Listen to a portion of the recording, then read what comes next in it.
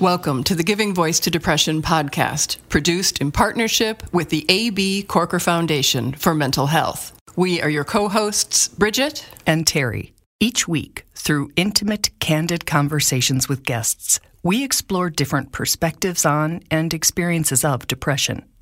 We keep it real because the illness is real. We keep it hopeful because there truly is hope, in spite of what depression tells you. We are not experts or therapists. We are sisters and best friends who live with depression and have interviewed hundreds of other people who do as well. We've learned that hearing others speak openly and without shame about their experiences makes it easier to believe depression is a common and treatable illness, not a personal failing. You are far from alone. Hello, Bridget. Hi, Terry. When exploring a topic as big as mental health, or even the more specific focus of depression, it's pretty common to have either a macro or micro lens on the topic. Those of us with depression might see our experience as the experience. If we shut down and isolate when we're in it, we might think that's the way that depression manifests. Mm-hmm. But for people who get angry or something else entirely, it's not. Mm-hmm. And then there are the researchers and experts, the people who have studied depression as a topic rather than lived it. And they look at the numbers and trends and relationship to trauma, mental health care access, even suicide. Theirs is the broader 30,000-foot view that takes in far more than a personal experience. Both are important and valid. But it's always a treat when we have a guest who can speak to both their own experience and the larger experience of mental health challenges. Last week, Lacey shared with us how her depression, panic disorder, and bulimia surfaced in her early teens, how her family, though resourced and caring, did not have the tools to understand and talk about those challenges, and the role therapy has played in her self-care and recovery.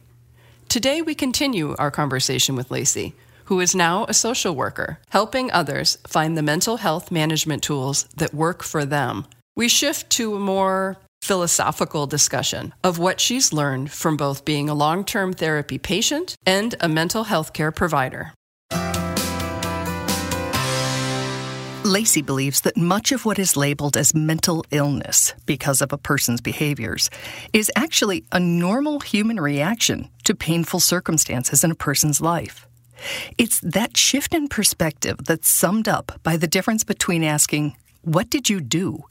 and "What happened to you?" that led you to behave in that manner. That's why Lacey says it can be really important to seek support, professional or otherwise, from someone with first-hand experience. You know, if you were a therapist that hadn't had those own experiences, I think that you would think that recovery is more linear than it is. Because the job that I work now, especially with homeless outreach, these people have such complex lives. And so one of the first things that you're taught while getting into this job is the stages of change, that you can go in and out of wanting help, not wanting help, making progress, not making progress. And people see maybe symptoms being more pervasive once again in their lives as taking steps back. But it's not. In recovery, somebody who's been through recovery would know that it's not like that. Far from linear, Lacey describes recovery as all over the board and more of a circle than a line. You go in and out of periods of hopelessness and hopefulness, and going through periods of feeling like, no, I have my feet under me again. And then something in life happens and your feet get swept out under you and you're back to square one. But I think that's the beauty of the work that we do, is knowing that life is both the light and the dark. And if recovery was a thing of like, we're on this straight and narrow path and then we get to our destination, then what then, right? Like it's if you didn't have something to always be working at, then that wouldn't be what life is. It's mental health is just like a reflection of life's journey in and of itself. And it's all about just riding that roller coaster. And Lacey cautions that to someone who has no similar personal experience, that totally typical process and journey can be perceived and labeled as backsliding or failing, even by therapists.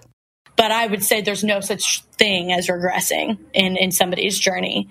And that's something, that you, especially with those in substance use that are struggling with their substance use and a mental illness at the same time, that's just the name of the game. Like a lot of substance use counselors would tell you that they don't believe that somebody is actually recovered unless they've been through a relapse.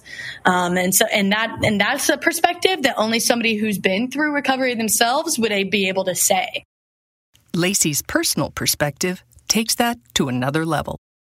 Relapse or regressing or, quote, taking a couple steps back, in my eyes, is actually taking a few steps forward, because you need those experiences. Otherwise, if you were to be depressed and then come out of that and never regress ever again, like I don't even know if that exists. Because that's the beauty of growing, of healing, is that you gain the tools to fall back and then pull yourself back up.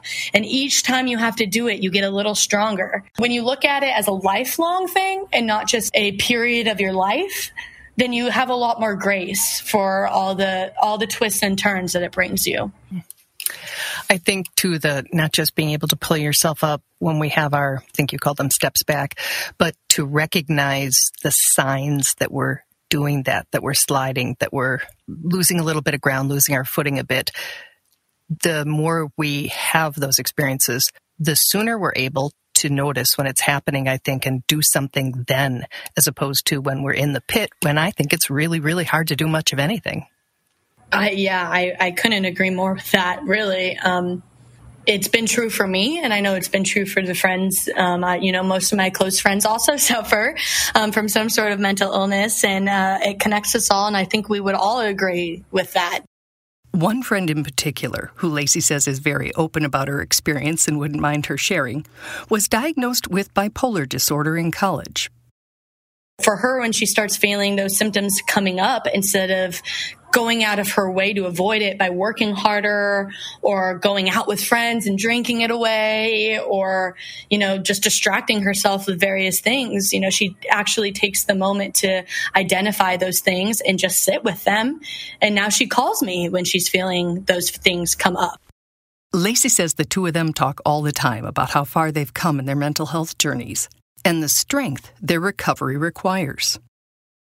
And I say strength, but, it's our own version of strength, and that we know that there's strength in weakness, and that we're able to hold on to that weakness and not avoid it, not run from it, and have it be something that basically is another excuse to bond with people, to reach out to the people who love you despite the things that you're feeling, or even because of the things that you're feeling. Those dark parts of my friends are the reasons why I'm so close to them. And I love those parts of them just as much as I love the parts of them that society deems more acceptable. I couldn't agree more with that. Interesting. So when a total stranger called you and asked if you would like to talk about depression on a podcast, was there anything that you thought, I want to make sure I say this, or this is something that I know that I think people need to hear? The audience pretty much is people with depression, hopefully also people who want to better support people in their lives who do have it. I would say, as far as people who are wanting to help others, or even just like people with depression who are wanting to explain to others how to best help them, is I would say that most people in my life, when I bring things up like this, or at least in the beginning, the awkwardness that surrounds these conversations, because people don't know what to say. They feel like they need to say something that will fix it, something that will help that person, like in that moment. And I think in that case, the most important thing you can do is recognize that there is no perfect thing to say, and that person just needs somebody to sit and hold space with them. I was really, really, really looking for somebody just to let me sit next to them and cry, and get a hug and be told that it was okay to feel whatever I was feeling, and that person didn't need to understand it. Another really helpful and important message for anyone trying to support another person who needs us is to never ever assume that letting you know they're struggling is an easy thing. And for those of us wanting and needing support, I think it's very important for people who are going through it to find somebody, whether that's a therapist or a close friend or a family member that can be trusted, to just tell them, like, look, hey, when I'm going through this, I just need somebody to help hold space for these emotions because they're bigger than me sometimes. And if you have just one person that you feel like you can do that with, like it makes an astronomical amount of change. Which Lacey, like all of us listening know, is really in conflict with what our minds are telling us at that point. It's telling you that you're alone in those feelings, that no one else is feeling the way that you're feeling. And that is true because it's a completely individualized experience. But I think once you accept that and know that the generalness of it, the feeling of each one of us is going through a different experience, but we can come together in that feeling, is important. Given how difficult the ask for support can be, Lacey offers some language that people who want to help can use to make it a bit easier. I guess people who have somebody with depression in their lives shouldn't ever make something sound easy like that, right? Like recognizing, I know it's going to be the hardest thing that you've ever done, but I need you just to tell me, right? And I won't try to sit here and fix you. I will just listen. And then whatever you say that you need for support, I will do, whether that's like just standing by, whether that's helping research for a therapist, whether that's, starting to go on runs. Like exercise was a huge factor in my mental health. And so the list goes on how you can support somebody. But I just feel like people feel like they need to have the answers, and you just really don't. There is no answers in this, because it's such a unique experience to each person. And really you can't ask somebody directions to a place they've never been. Did you catch that? What a great phrase. You can't ask someone directions to a place they've never been. Very interesting. So if we're not to have the answers for other people, because they're hard enough to have for ourselves, what are some good questions to have? My first question always is, are you looking for advice? Are you looking for solutions? Are you looking for somebody to hold space? Because I think that we're all, at least my experience, that the answer to that depended on the day and what I was feeling at the moment. I'd have people trying to tell me what to do all the time in my depression, of just like, well, just get out, go outside, just do this, just do that. And I, would a lot of times think to myself, like, I'm not asking for your solutions. I just want you to listen. If you're a regular listener, you recognize that as one of the most common comments from our guests. Yet we'd bet that an awful lot of people would be very surprised and probably relieved to learn that. Because, a lot of the times, really, the simplest solution, quote unquote, in those moments is really just to be heard. Once you get that off of your chest and your heart, like, that's why journaling works so well for people, is just putting it out of your head and onto paper, or having somebody else hear you. Just getting it out of your system is such a release for people. That's why therapy works a lot of the times, even with therapists that don't have the answers. Because as those of us who've been in therapy for a while have learned, we know ourselves and our needs better than anyone else. Although we may need help reconnecting with that intuition when depression and other things off-center us. When I'm in therapy, I end up speaking so much about my experiences that I come to my own solutions myself. Because I truly believe that we have whatever we need within us, and that the best therapists, the best friends, the best family members are people who are just there to help you see those things. One common conversational mistake made in many situations, not just conversations about mental health, is the reflex to try to demonstrate understanding by sharing a similar story. But Lacey says that can end up closing a door that is much safer left open. For example, like when my grandpa died and I was trying to talk to my friends about it, they would say, I know exactly how you're feeling. My grandpa died and blah, blah, blah, blah, blah, right? And I would just think to myself, I don't want to talk to you about your grandpa right now. It's about my grandpa, and you don't know my grandpa. You don't know the love that him and I had. It's not the same. Lacey says she understands that people have really good intentions when they talk like that, and that they're just trying to use their experience as a way to connect with another person, in theory. In reality, they're just ostracizing them and making them feel as though, like, the conversation is being turned away from them. And somebody who's suffering from depression, who is already having a hard time bringing those things up, making them feel like it's about you and not them is going to make them feel like, well, why did I even bring this up to begin with? I can barely even contemplate my existence, let alone your existence and your feelings right now. So I guess now that I say all that, it's more of what you don't say than what you do say. I think the less words in this circumstance, the better. The more you can get them to talk, and the less you talk, unless they're specifically asking otherwise, is important and something that I think is very undervalued. I would agree, because the average human isn't heard. You know, you might listen to them, but hearing them is such a different thing that when we have the opportunity to do that for someone, it is a gift, and it in itself can be healing, I think. Oh, yeah. A lot of my clients have never been heard by a single individual in their entire lives, and it makes them very angry. And, you know, anger is a secondary emotion. And a lot of the times that first emotion is just sad, is depressed, is hurt. And, you know, they spend all their lives trying to tell people that they're hurting and then just not being heard. And then they realize that anger will get them further, because people are forced to address anger more than sadness. And this, I mean, that's not just for people with mental illness, but for everyone in general, is like knowing in life that above all that humans just want to be seen and heard is something that can change your interactions with everyone and anyone that you have a relationship with.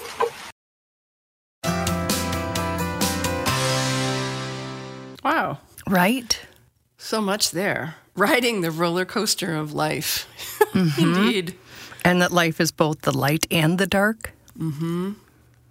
And I like that notion that, you know, sitting and holding space and supporting somebody, you don't have to fix it. You don't have to know what to say. There isn't a right thing to say. Mm-hmm. You know, that's just, I don't know, more doable. It's, I find it a relief, to be honest. I think so, too. And, yeah, that it's not just that you don't know the right thing to say or do, it's that there might not be one. Yeah. And that your best bet is to just simply be there and then ask, you know, how can I support you? What can I do for you if, in fact, you want me to do anything? And if they have, you know, she gave a great list, right? Help them find a therapist, be on standby. I thought that was a great one. So, yeah. And also when Lacey said, when we look at our mental health journeys as lifelong versus sort of like an incidence, that we can have more grace for and with ourselves. Mm-hmm. And less judgment when it, like, bubbles back up again, right? Mm-hmm. Yeah. Excellent. You started out this episode talking about the distinction between what happened to you versus what's wrong with you. Mm-hmm. And that's actually the title of Oprah's newish book. It's called What Happened to You, and I'm about 75% of the way through it. And I'm finding it super educational, and that it's constructing a new framework to hold trauma in kind of a more self-loving lens. I'm really enjoying it. It's a little triggering, and it's packed with lots of examples and just a lot of everything. But I recommend it. It's called What Happened to You. Interesting. Thank you. Thank you, Lacey. Greatly appreciate the time you spent. And I don't know if anybody noticed at the end of this episode, but the skies opened and it just started pouring while she was sitting out there with her laptop. So we were done with the interview anyway, but it was great that she was able to just close it and run. And good for her for knowing that she needed a break and to refuel and change of scenery and everything. It's a good modeling. Indeed. We truly hope that our podcast brings a little more understanding, helps you better articulate your experience of depression, or better understand how to support someone else's. We invite you to join us for daily posts on the Giving Voice to Depression Facebook page and on Twitter and Instagram at Voice Depression. It is a comfort to be among fellow travelers on depression's dark road. And remember, if you're struggling, speak up. If someone else is, listen up.